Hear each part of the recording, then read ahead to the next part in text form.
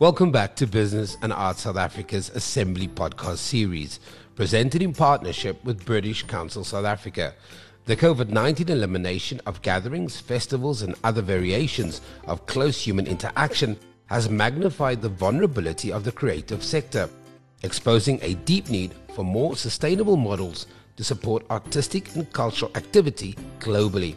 In this episode, BASA CEO Ashraf Jouadin facilitates a cultural intelligence Q&A with Professor Andrea Rurale from Università Bocconi, focusing on data, research, and thinking creative sector funding strategies for our current context. Hi, I'm Ashraf, and Prof, it's really great to meet you in person, albeit virtually. So let's get right to it. You've conducted research projects with some major enterprises. Now, on a global scale, do you feel that research into the creative sector is used effectively for actionable outcomes? What are your thoughts on that?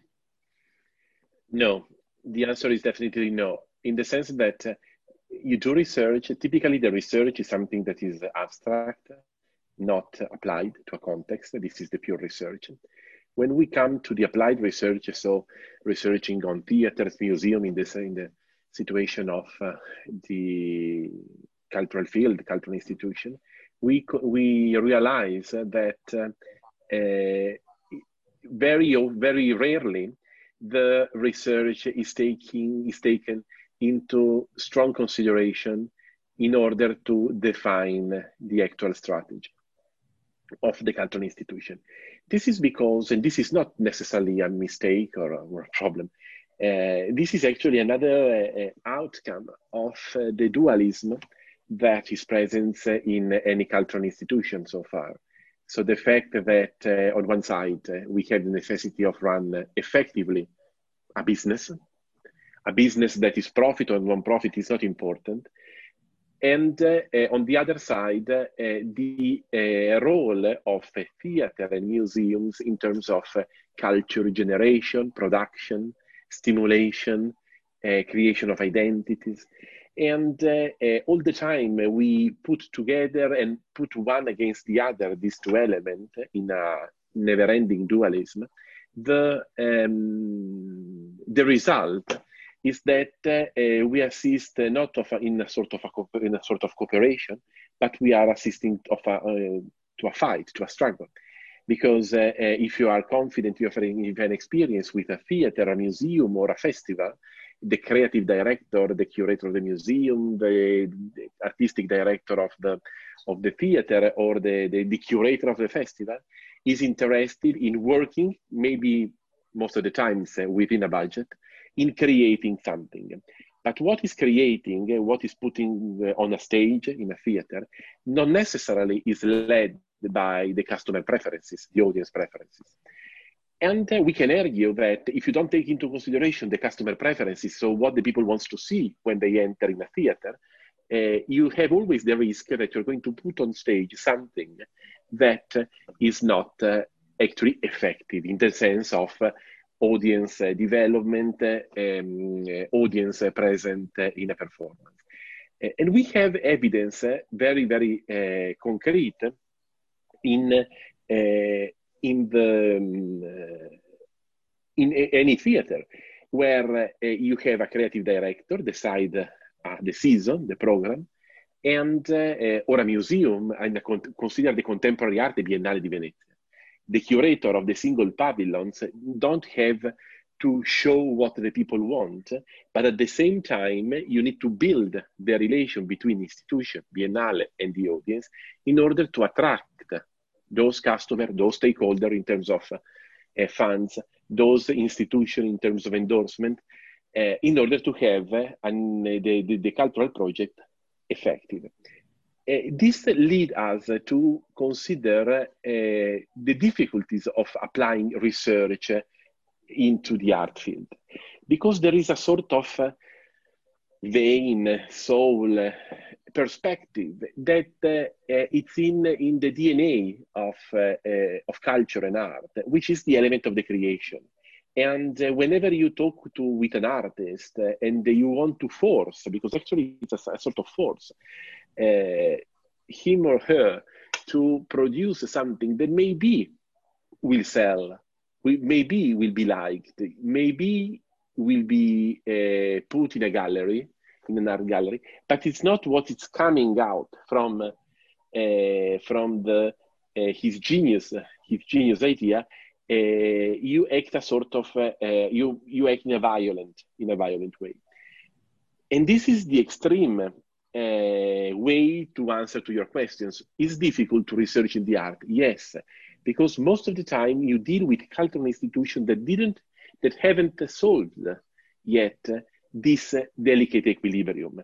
The delicate equilibrium is an equilibrium that the more we move to young generation, new generation of director, new generation of superintendent, and more management-oriented institution, so the American background, so US museum and theater in US, what happens also in Germany, it's something that is possible to have.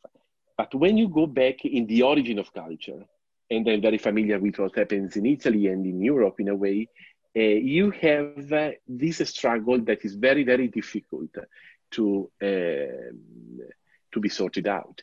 In Pompeii, the big archaeological park, there was the new director, it is a German, great researcher of 41, I think, years old. The community of archaeology in Italy opposed to this appointment because he doesn't have enough academic, in a way, background in order to administer a museum or an archaeological park, because they consider him too much oriented versus the market. And this is the reason why researching in the art on one side is very difficult, but on the other side is absolutely challenging, because talking with this key creator, talking with people that spend the entire life on developing, I don't know, in India, the Kathak dance, and you need to help them in transforming the tradition of the Kathak music into something that is understandable, sellable, and communicated properly all over the world, so with proper structures. It's very challenging and very entertaining also. I think that you've answered that question in great detail, and it segues me quite nicely to the next question, because I feel like your answer really speaks to the traditional arts space, and increasingly, certainly from a business and Art South Africa's perspective, we are seeing individual artists partnering with really big business. We have young artists like Karabo Poppy, who is partnering with Nike. Karabo having done the murals on Soweto Towers, and yeah, she's now being worn by superstars in the States. So I think that big business is understanding what the challenge that you're talking about, and I think that they're doing research which is not necessarily made as easily available to the sector as perhaps what the sector could access through the academic sphere. But certainly there's an element when a Nike partners with a Karabo Poppy that one starts to think that there's an element of cultural marketing happening. Now, this being the form of content marketing, which showcases culture to help an audience get to know a brand, to give a brand personality by associating with particular artists and creatives. I mean, there are other ways, like a big soap manufacturer offering free bars of soap to people in rural India and then shooting a video around that. So put it another way, cultural marketing sees brands promote their products to people from different cultures or demographics. But in your view, when we are applying those kinds of cultural marketing tactics, is that really about the alignment of the brand's core values with the consumer's needs, or merely outright cultural appropriation? Well, I think that in a way, the process of this, the application, the marketing application to the context of the art can lead to element of branding, for sure. Elements that are really, really, really important for the brand, for extensions. You mentioned, for example, what happens with Nike and Karabo Poppy. That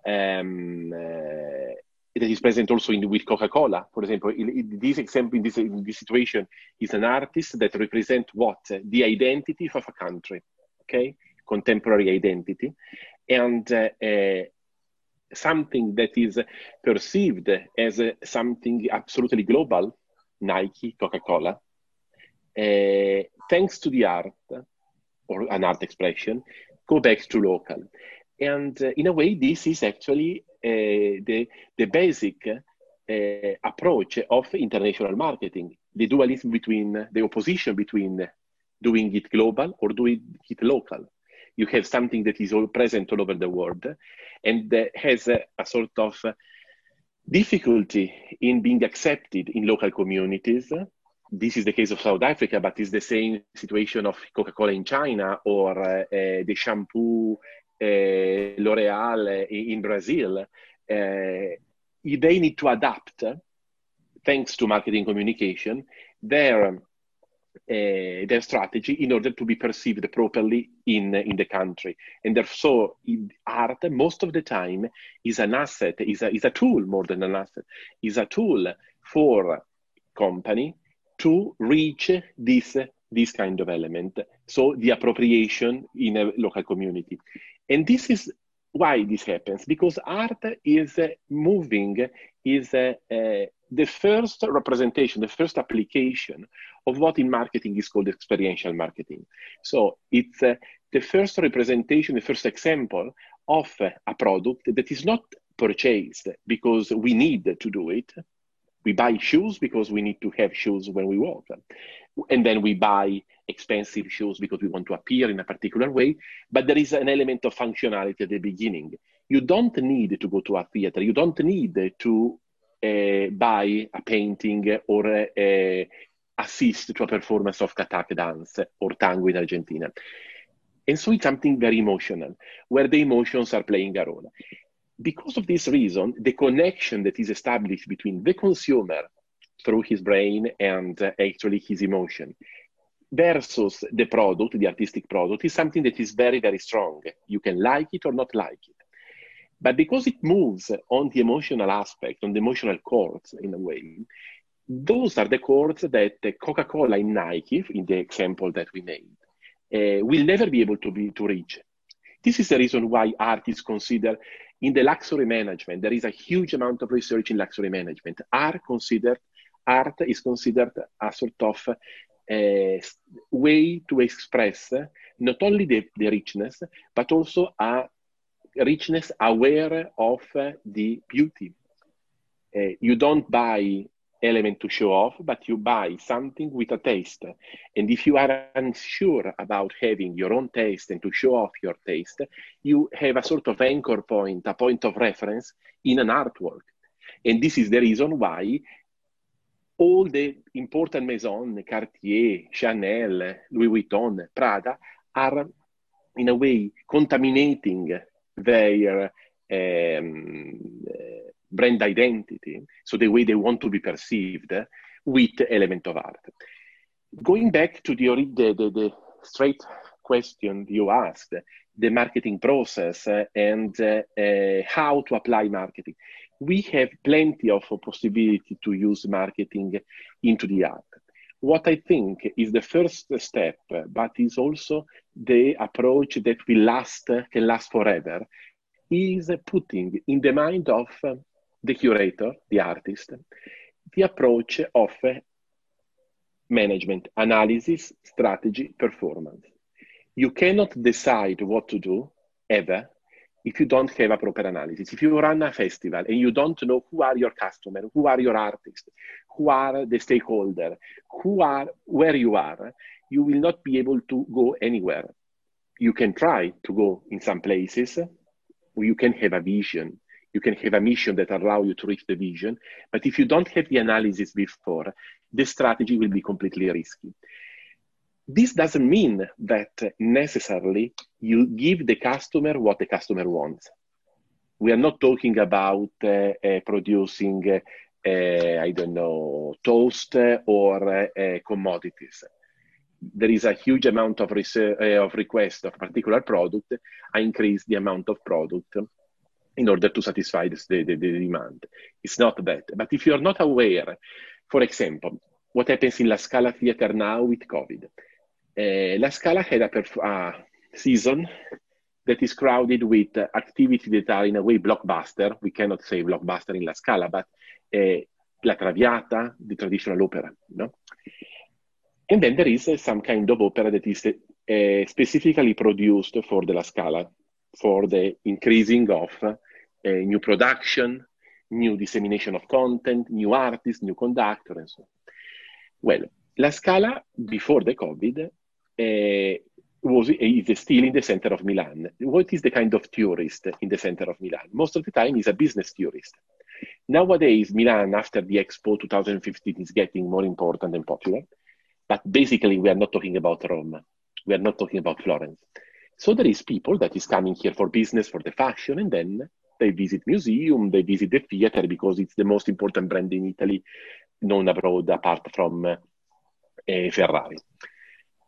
And so the season was created, calibrated on the kind of tourist, kind of audience that was the one in La Scala. So people that is relatively rich can afford coming to La Scala and see something not necessarily very heavy, look in the beautiful theater, paying 150 euro for a ticket, and then go back to their own country. What happened? And while the subscriber and the people, the local people of Milan like me, typically is used not to go to La Scala to listen to Traviata or to watch the Traviata.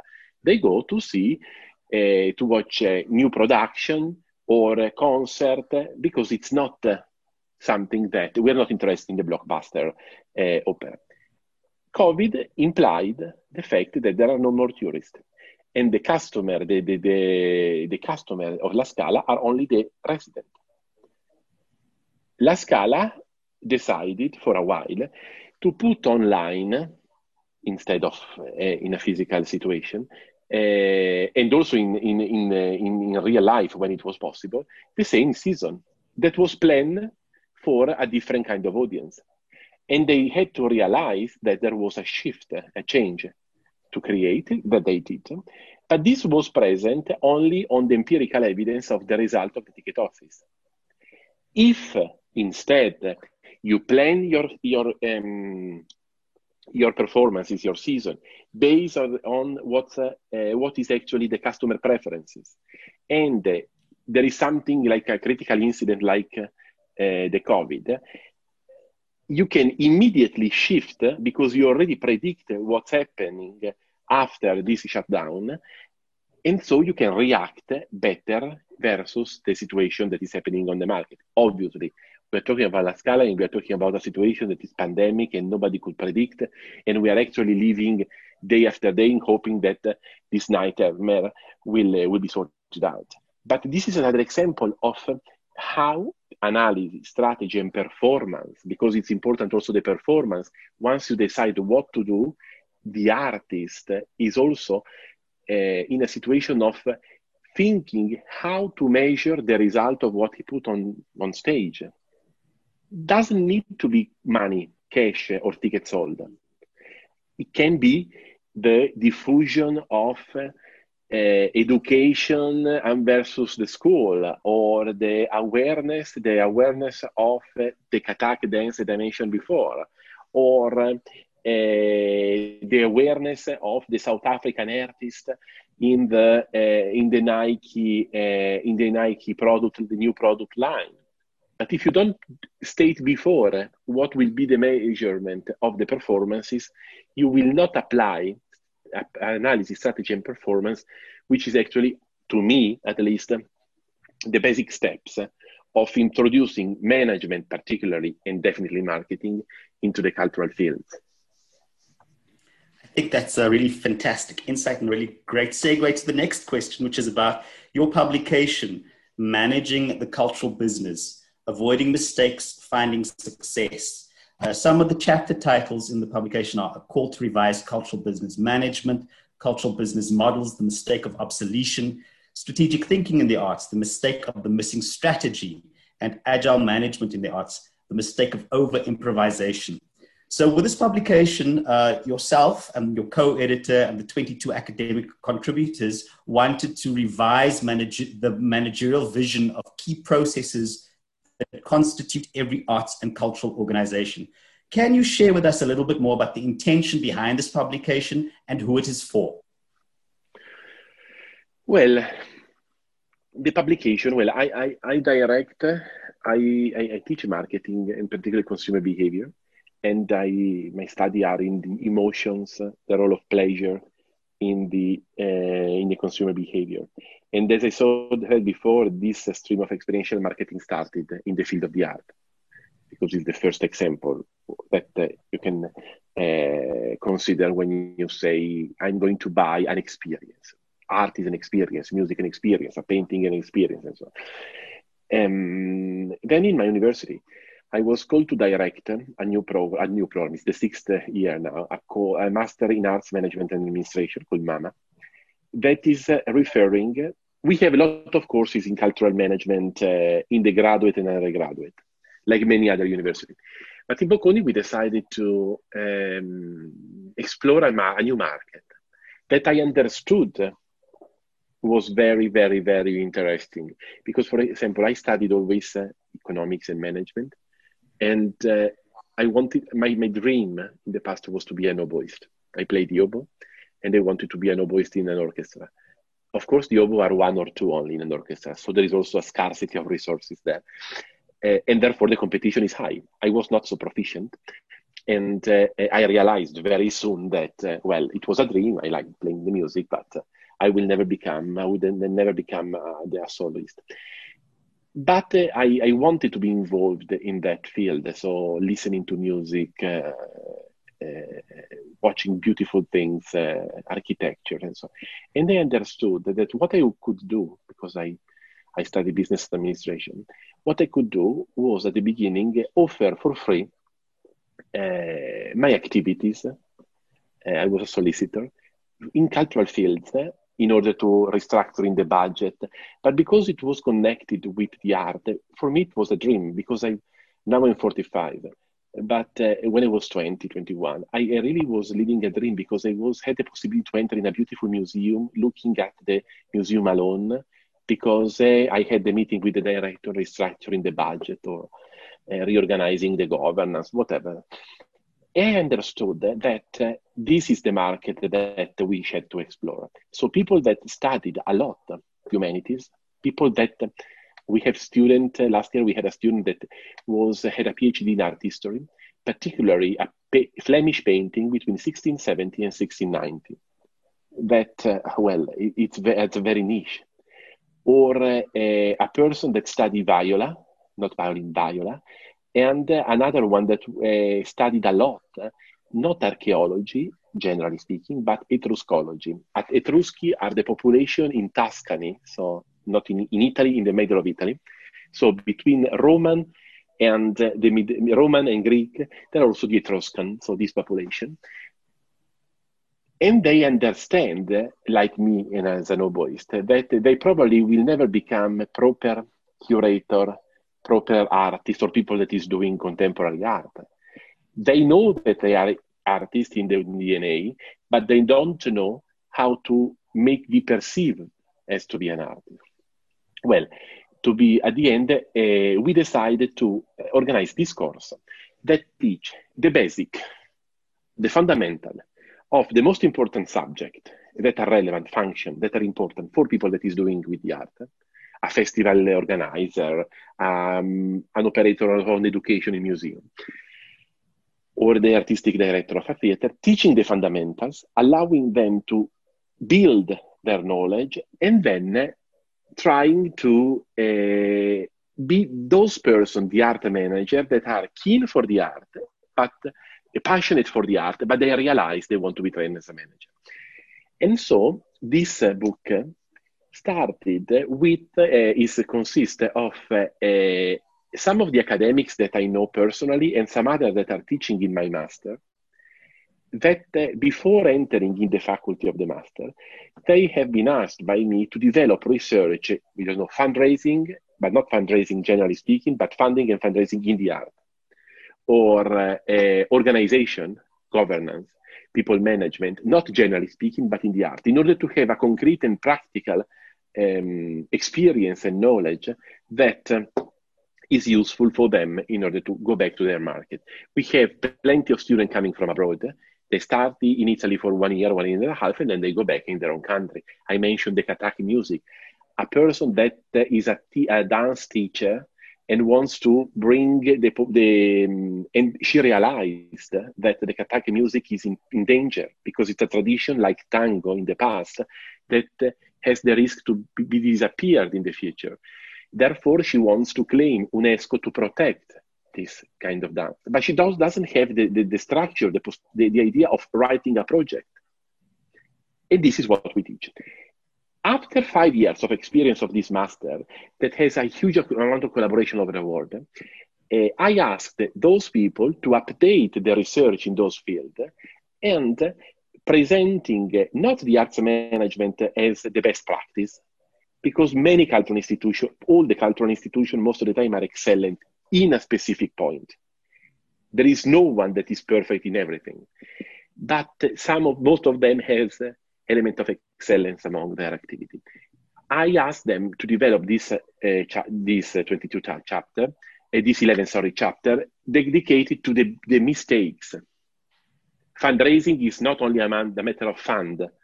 Fundraising is a matter of engagement. And the general structure of this book that is summed up in the first chapter that I wrote is actually the definition of the value of the arts and cultural organization, because everything is starting from the word value. Every kind of value we teach and we discuss is connected one versus the other. We have the identity value, we have the economic value, we have the creative value, and we have the well-being value. So we had an example. I usually do this example, if I can, is what happens in Notre Dame, the cathedral in Paris. Okay, identity value. Notre Dame de Paris, there was a disastrous occasion in April that, in a way, gave voice this experience that is happening to 3 different perspectives of the value of the cathedral. The first one is the identity value. So culture creates identity. In a way, culture is also a sort of a key driver for the development of a country, of a city. And Notre Dame, when there was this fire, was referred as an heritage site that belongs not to France, but to the entire humankind. It was a horrible event, very horrific, and the president of the European Union, Jean-Claude Juncker, said that it was the loss of something that doesn't belong only to France, but also to the entire community. There is the second element, which is the economic value. Consider what happens in Notre Dame. And you need to be confident with this. Notre Dame, there are people that visiting Notre Dame every single day, 30,000 visitors, with a ticket between 12 and 15 euro. It's easy to calculate the economic damage. This is the economic value. There is also the creative value. Is the value that, in a way, emphasize the ability of cultural institution in order to be a sort of creative engine. How many elements were created based on the Notre Dame de Paris? What happens with Disney? So art can create something more. So a different way to see the same situation. The creative value of the Notre Dame in the situation of the fire. And then we have the final kind of value that is actually the well-being. Art is considered to be an element of showing the well-being of a country, of a territory, because people that can afford enjoying, people that is surrounded by beauties is working better, is living better. In Canada, it's very famous, I think everybody knows, that doctors, physical doctors in Canada, gave as a sort of medicine to people to go to museum. So they prescribe, instead of medicine, to go to museum, because the impact of beauty can create relax when we are stressed and so on. And this, which is actually the summary of the first chapter of the book, describe actually what is my goal. So asking the reader, the people that are interested in culture, to look at something with different perspectives. I think that's absolutely lovely. My takeaway on that is the impact of beauty. I think you've really just described all of the different perspectives that beauty has an impact on our lives. I really enjoyed also your description of how La Scala survived sort of the absence of tourists and how the program was affected. I have a theatre background myself, and lots of my colleagues in the sector obviously have been very deeply affected by the inability to be able to present live performances. I think that our lockdown measures were quite restrictive. We're only back up to 50% now. And even at the moment, there's still a sense with creatives that because so many artists were so agile in taking their work online, many of our most famous South African choreographers and performers who were not well known at home necessarily have rediscovered their international audiences, have had a much bigger reach because of the pivot towards digitization. And for the purists, for the ones who want to be on a stage in front of an audience, there is this deep concern over whether we will ever reclaim that again, and whether or not that's been sort of irrevocably damaged, destroyed to some extent as a result of COVID. I enjoyed reading an article in Harvard Magazine which explores this, and it ran under the title "The Future of Theatre." And since we've talked about live performance now, and considering the challenges of COVID and the fact that it has caused so many of us to pivot and rethink, in terms of live performance from your perspective, how much of it do you think will continue to just be pure and just be live? Is everything going to be like we are at the moment, a hybrid of live and digital? Is that the easy way out until, we have herd immunity for the whole global population? What is your sense? What does the future of theatre look like? Live performance, anyway. Well, I'm not a purist, but I do think that there is nothing like being surrounded by music and listening to some music on present. I am president of a conservatory of music in Cremona. Cremona is a small city, 80,000 people, near Milan, 1 hour and a half, and is famous for the violin. There are hundreds of literary violin makers. The education, everybody's playing music there. You are surrounded by music. When I started being the president of the conservatory, which is the highest level of degree in the education of music, I realized that there were so many people that wanted to come to study in Cremona because of the violin, but not because there is the excellent professors for sure, but also because it was a place where, for example, there is a museum dedicated to the violin that was so important for the community that the mayor, there is an extraordinary mayor in this town that considered that culture is the key aspect and creativity is the key aspect to reposition the city, to win against the international community, and to create a proper identity. Just to tell you this, that there is an sound engineering department in that museum that help all the violin makers, there are hundreds that are coming from different parts of the world in that town, that are creating violin brand new. You can buy a violin from Yamaha, big companies for, 2,000, 3,000 euros, or even less. And then there is the handmade violin that are typically made in Cremona that cost 17, 20, and so on, because they are handmade. They want to reproduce the same sound of the Stradivari violin, the Amati violin, the very important and the historical one that are taking care in the they are caretaken in the violin museum. In that museum, there is this engineering sound department of the University in Milan that help people, the violin maker, to reproduce the same sound of the Stradivari violin that cost millions of euros. Okay, so they had to record the pure violin sound of a Stradivari, 1734, just to make an example of an old violin by Stradivari. In order to record, you need to have silence. It is so important that the mayor decided to completely freeze the traffic around the museum for 2 days in order to have really 100% pure silence, in order to record inside the acoustic chamber that is already preventing the sound to be ruined, in order to record this pure sound. And this is something that for a person that is living in a different city, in a different country, is considered to be a sort of a madness, because you had problems with the traffic, with the shops, with the people that is living around. But for him, for the country, for the city, it was very important.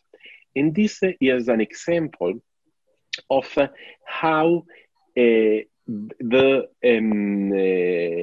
music, the importance of the music and the importance of the pure music can be really, really important. And for this reason, the CNN, New York Times, important newspapers around the world wrote about that small city in Italy because of this project.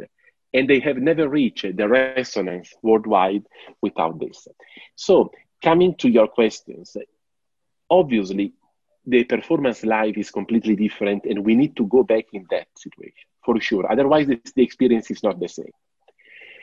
What is very important, anyway, is that we are assisting in the year of COVID we are assisting to a sort of natural selection of institutions that are resilient to the market changes, find out a different way of supporting, sustaining, changing the business model,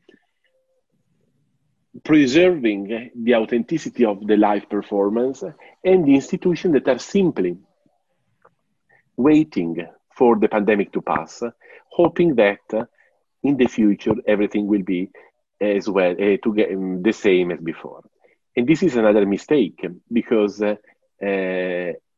also culture change, time change. There are critical incidents like pandemic that oblige people. My grandmother is 97. She had to be not familiar completely, but to use the Zoom, to use the FaceTime. Otherwise, it's not possible to see the nephews, the grandchildren around, because we have not the possibility to come to meet her. These are changes that the cultural institution needs to take into consideration. Otherwise, if you simply wait for things to change and you are not proactive, you are going to lose. There is another element very important in the theater, particularly. We have a true situation, a funding system based on cultural policy. So the state is supporting the art with funds. This is typical in Europe. And situation, so orientation to the art in this case is easy, because you have the ministry that at the end, or the endowment of the art, whatever, that gives the money for you to maintain your theater for the fixed cost. Or there are situations, US, where everything is led by the market. If you don't have funds, if you don't have a sponsor, you are going to die. In the pandemic, where you cannot perform, therefore you cannot offer to the sponsor what they are paying for, it happened also in the Met, in the museum. They had to sell their work of art because they are depending completely on the private.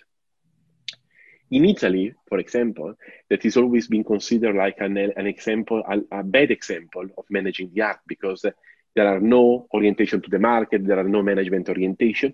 But because we have a system where culture, in a way, is not considered important if you see the amount of GDP produced by the sector, but the theater have a support from the state. They could afford 2019, 2020, and also 2021 to maintain, to keep the same amount of money coming from the ministry. That, of course, is not all, they cannot have the money coming from the ticket office, but at least they can survive. So the future of the theater is, on my side, being able to be reactive versus a new kind of customer.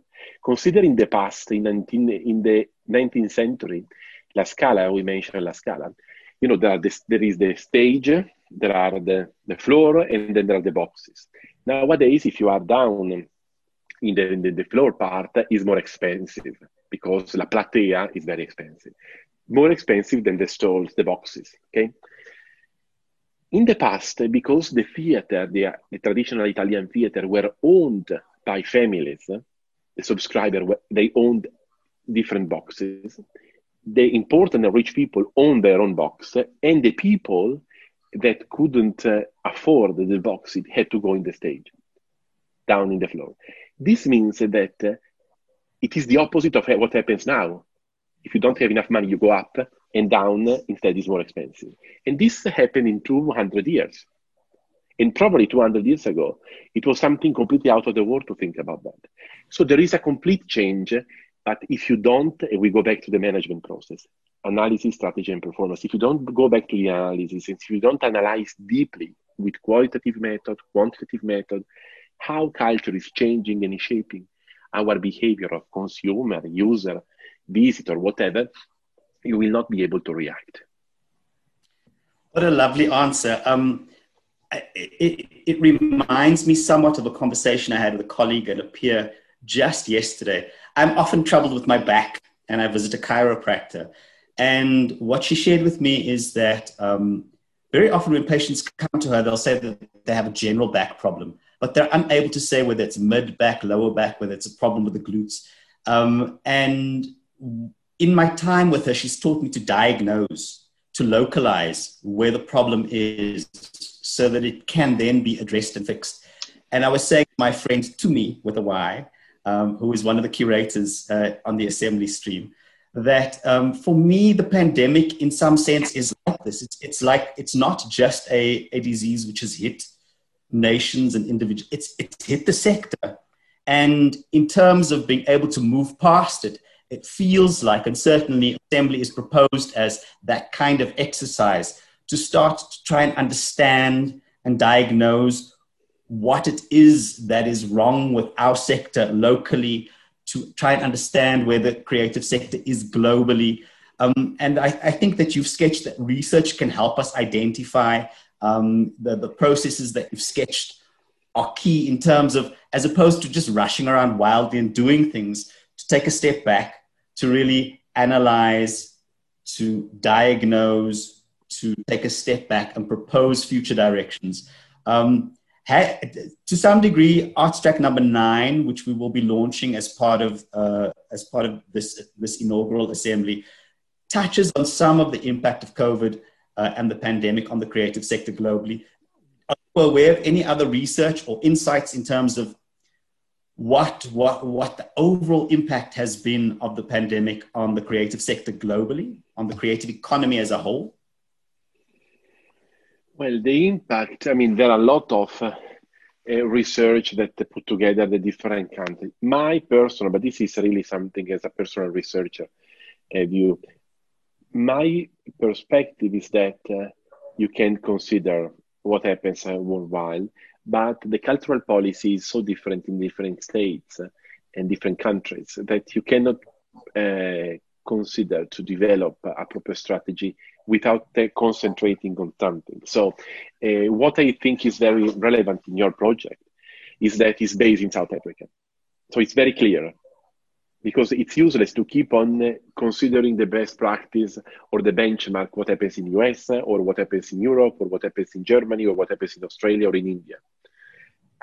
There are different situations. Italy has a problem, endemic problem in managing the archaeology, because there are a huge amount of heritage sites and the state cannot afford taking care of them, all of them. The teatro di tradizione, the traditional, in Italy we have two kinds of theater, opera theater. The big one, Maggio Fiorentino, Teatro dell'Opera di Roma, Petruzzelli di Bari, Scala, Comune di Bologna. They are foundation. And then there are 87 small theaters that are not individual theaters, are owned by the state, typically through a foundation. Well, are not by the state owned, but they are owned by a foundation that is getting the money from the state, and the state is giving the most important amount of money to them, that were born in a situation where it was necessary to have a theater there, but nowadays a theater can survive only if it opens no more than 2 days a week, because the fixed cost is too high. But this is different compared to what happens in another situation where probably, for example, in Italy, you have artists that are not supported by the state if they are individual. So the amount of money that the state is giving to theater not necessarily is going to the artists that had cancelled their performances due to COVID. If they had already signed the contract, the theater paid. Otherwise, they wouldn't have received anything, and therefore the support is not arriving to that. In US, we usually consider US as a best practice in terms of the pureness of sound, the importance of the orchestra that gather the most important musicians in the world, but because they pay 10 times what they are getting in Italy or in France. But why they get so much money? Because they are the private sector that is giving so much money there. But why the private sector there is not because they are more generous than Italian, because in US, if you give money to the arts and culture, you can deduce it completely from your tax income. And this is not what happens in Italy. But on the other side, due to COVID, the sponsors that are looking for something back because it's an agreement, it's a commercial agreement, they don't see any kind of performance, they stop pouring money to the theater. In Italy, the sponsors are not so much present and they are not giving money in this situation, but there is the state. So every single country is different. And in terms of research, my suggestion is to start or contribute, not start because you're not starting from scratch, contribute in the data orientation. So the importance of collecting data properly can be quantitative data, but can also be qualitative data. The impressions, the state of mind, understanding what is in the mind of what is the culture that is influencing. For example, what happens in the community of artists in respect of what happened with Nike and that artist. Did the artist approve it, or they consider it a sort of discount sale of an artistic product to the big international multinational company? This is useful to help building the knowledge. And obviously, all this that I said today is with a deep, deep, deep respect of somebody that really started with the idea of being an artist, a musician, a curator, that couldn't, and that wants to give support, help to the artistic sector. I would like to have the artists free to decide what they want based on empirical evidence of the results. So I don't want to bind the artist, the musician. You have a wonderful festival in South Africa.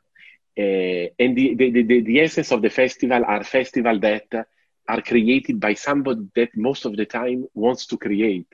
They don't want to be, put in blocks of figures and numbers. So you need to have people like me, like people that study management, that help the artist in a performance that is actually not only efficient, but also effective. Thank you, Prof, for your insight, anecdotes. I think you do an amazing amount. You're a wealth of knowledge. And I think everything that you've shared is a fantastic provocation for 2 days of further talks, panel discussions. So our deepest gratitude. Thank you very much. That brings us to a close. We'll keep on chatting. Grazie mille. Mille grazie. Ciao. Ciao, cari. So let me know if I can help you in some other ways. It's very interesting. And let me know if you have evidence of your research, because we can also... Okay. We'll share the new research with you for sure. It's really lovely just listening to you. I'm going to cut all of me out and put the questions. I was just mesmerized listening to you. You're a really great storyteller as well. The artist in you shows up so much. Ciao, cari. Grazie. Talking about this lovely festival. I used to work for that festival before I was here. Thank you. I think we're good. Thank you, Albi. Thank you, Albi, Rochelle, and Savannah. Ciao, cari.